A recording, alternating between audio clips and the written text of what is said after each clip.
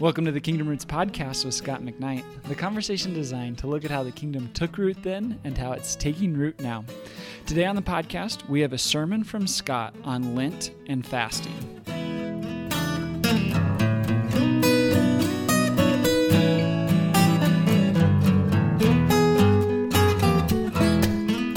Good morning. This is Lent. The church goes through a number of seasons throughout the church calendar. And I was reading a short story by a Roman Catholic writer by the name of J.F. Powers. And in this short story, he told the story through the voice of a cat in the local Catholic establishment where all the priests and nuns were living. And the cat observed that this Catholic parish observed the following seasons: baseball, football, Christmas, basketball, and Lent. We're in Lent. Actually, we're in baseball season too, Jay. And basketball, that's right. So we are looking at Lent. What is Lent about? I want to answer this question today once and for all.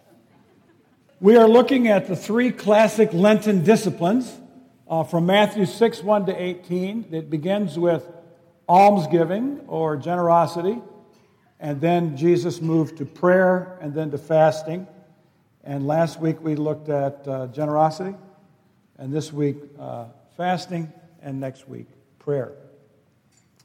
In our scripture readings this morning, we noticed that the response to realizing God's judgment is on the people of God is to confess and to fast. We learned also in this very well famous Psalm of Psalm 51 what it means to confess our sins. So Psalm 51 has become the foundation for the history of the church's prayers of confession. And then we see in the gospel story, the narrative, that fasting has become an ordinary routine for the people of God. We learn in our gospel readings, and combined with Matthew chapter 6, that fasting that is not fundamentally a relationship with God is a fasting fail. We get a little sassy and we say that non-fasting, non-God fasting is dieting or disciplining.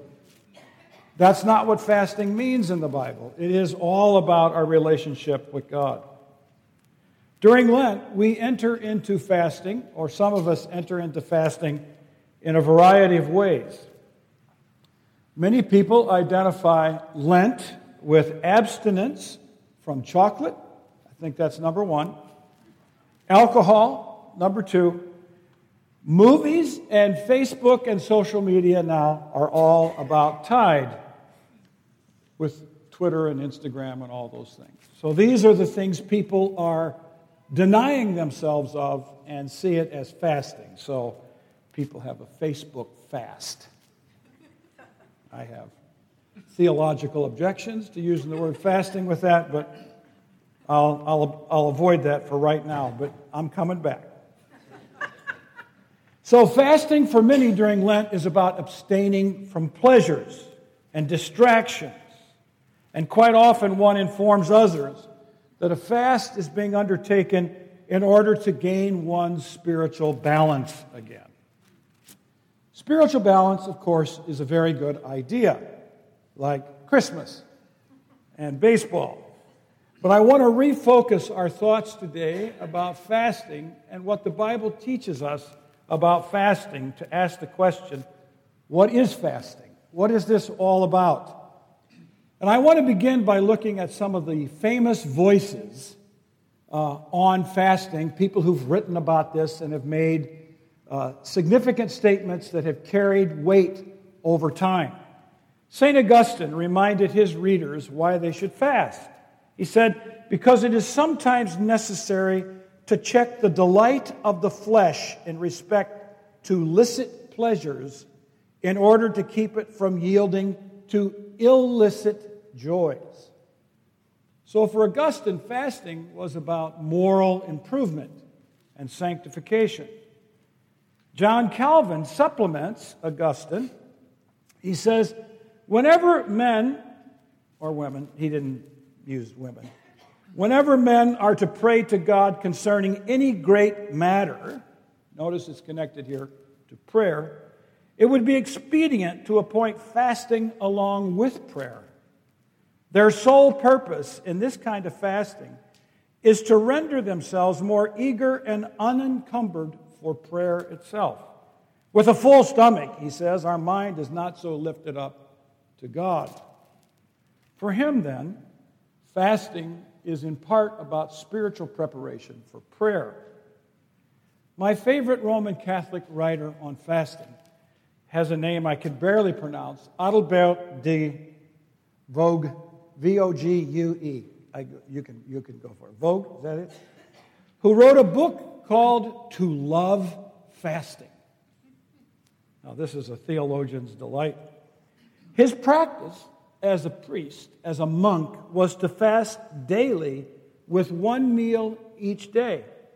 And it was in a monastery in a private hermitage. Fasting, he said, was no longer for him a constraint and a penance, but a joy and a need for my body and soul.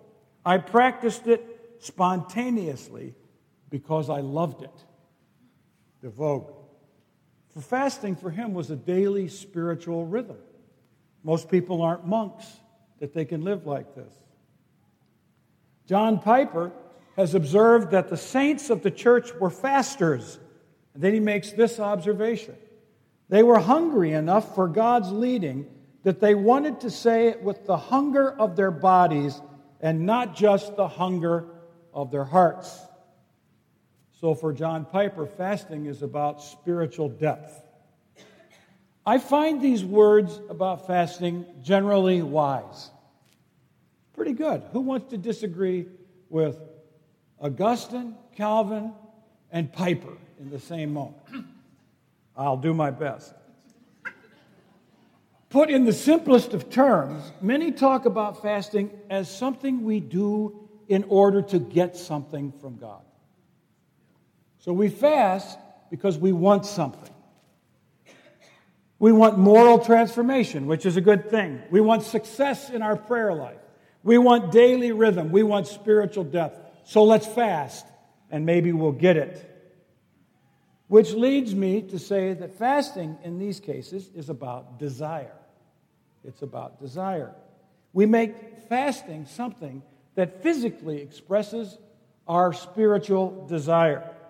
We embody our desire for something by turning desire into fasting, into self-denial. So, as a professor, I now want to become a teacher, all right? And I don't know how this will work, but A is the situation, B is fasting, C is the desire. Most people's understanding of fasting is B looking at C. The Bible's understanding of fasting is B looking at A. Whether you get C or not is not the point. There is almost no instance in the Bible of an individual fasting for individual benefits. So we want to turn the focus away from spiritual formation, which is a good thing, toward what fasting is talked about in the Bible. I call fasting, looking in this direction, instrumental fasting. Fasting becomes an instrument, a mechanic that we use to demonstrate to God how serious we are about something, hoping that God will see our intensity. This is what Calvin is talking about. So that we will be given intimacy with God, or answers to the prayers that we want, or longings fulfilled. If you fast, you will find deeper spiritual formation, is this idea. If you will fast, you will be more safe in your travels. You will find sexual urges diminished. You will discover a more profound hope for your life. You will get answers to your prayer requests by ramping up your prayers with fasting. You will lose weight, which has nothing whatsoever to do with fasting in the Bible. And you will be more healthy, which is the same thing. I call this list of benefits benefititis. It's a medical diagnosis. That itis, I think, means inflammation. Is that right, doctor? Right. So this is an inflammation of benefits that get accrued to fasting. But in the Bible, that's not the focus. It's not over here. It's over here. So you ask, what's over here? We're getting there. Fasting in the Bible did not connect fasting to desire. Bible connects fasting to grief. So now the sermon turns dark. No more fun, folks. Fasting is about grieving grievous situations in the Bible. People saw something deathly. They saw sin. They saw the judgment of God, and they fasted. Not so God wouldn't do it, but because they entered into God's perspective on what they were facing. So the Bible teaches that fasting is about grief. Let me define fasting, just in case it's not clear. Fasting is intentional abstinence from food for a designated period in order to respond to a grievous situation. It is intentional abstinence from food. Right? Morning in the typical fast in Judaism was breakfast and lunch, and then they would eat at dinner. That would be a day's fasting, sort of like Adalbert de Vogue. It is an intentional response of not eating for a designated you say it's going to be for 2 days. And then it is a response to something grievous, a difficult situation. Fasting is not dieting in the Bible. It's not connected to dieting at all. Furthermore, we should avoid the heroic. I have had friends who've fasted for 40 days, and they said they had amazing spiritual experiences. And I said to them, cheekily, that's called chemical reactions in the brain, I believe. I'm not sure that this is really good for your body. Your body begins to go against itself in some way. So I would say, see a doctor if you want to do something heroic about fasting. Fasting in the Bible is not heroic other than Moses and Jesus, and we're not Moses or Jesus. So let's stick with the ordinary. And it was usually a day, a breakfast and lunch. To show the connections between fasting and grief, I asked, out of all routines, for 2 passages in the Gospels to be printed in your order of worship. And if you will look at Mark chapter 2, verse 19, you will see this. Jesus answered, "How can the guests of the bridegroom fast while he is with them?" All right, now, you may know that Mark, I know this because I'm a professor, okay? Mark wrote the gospel first, and then Matthew plagiarized. He copied from Matthew and updated it and expanded it. And some of his updatings are revisions and modifications and using of different words to make things clear. So look what Matthew does in verse 15. How can the guests of the bridegroom mourn, grieve? This is a typical Greek word for grieving. So he changes fasting to grieving because that's what fasting is in the Jewish world. It is grieving. It's not hopeful, it's sad. It's looking at something bad and facing it and grieving over that. But Matthew slips. He doesn't keep it. The time will come when the bridegroom will be taken from them. Then they will fast. He's copying. He didn't bother changing that one to mourn. But this is how we often understand the meanings of words among Jews, is they use a word and then they'll use another word like it. And we begin to pick up connections and resonances of Greek words. The Greek word fasting in the Jewish world will always mean grieving, mourning. The rock, so Mark says, I think Matthew says to Mark, you say fast, I say grieve. And everybody will get the idea. So he clarifies what this word means. The rock bottom idea of fasting in the Bible is to grieve. It is grieving people fast. And this is common. When someone dies, people don't say, let's eat. They say, let's not eat.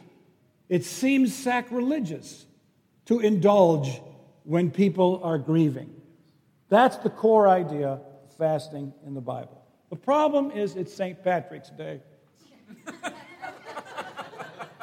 This is not the best of days to talk about fasting and grieving, so we'll start tomorrow. If you look at the text that we looked at today, you will see the confession of Psalm 51 does not mention fasting. You will see that fasting also is a corporate experience or a group activity, not an individual activity. Who in this Bible passages fasts? Israel, the church, John's disciples, the Pharisees, and eventually Jesus' disciples. It's not so much an individual thing as it is a group thing. It's something we do together to express our grief together. So it is fundamentally a corporate act, not a private act. And in the Bible, it is almost never, I'd like to say it never is, but I'm not absolutely certain. It almost is never an individual act. The big event for fasting is the Day of Atonement. On the Day of Atonement, no one went to local towns and said to people, if you sinned this year, come to Jerusalem. They said, come to Jerusalem because we sinned. Everybody confesses because everybody is involved in the sin of Israel. And that is why in the Bible, confession and fasting are always corporate acts that express complicity of all people in whatever happens. So these words, corporate and complicity, are very much involved with fasting in the Bible. The people of God behaved together when they realized that the people of God had sinned, when God had struck judgment on the people. It is about abstinence in part, not so that people will lose weight. It is about abstinence because people are so grievous about what has occurred among the people.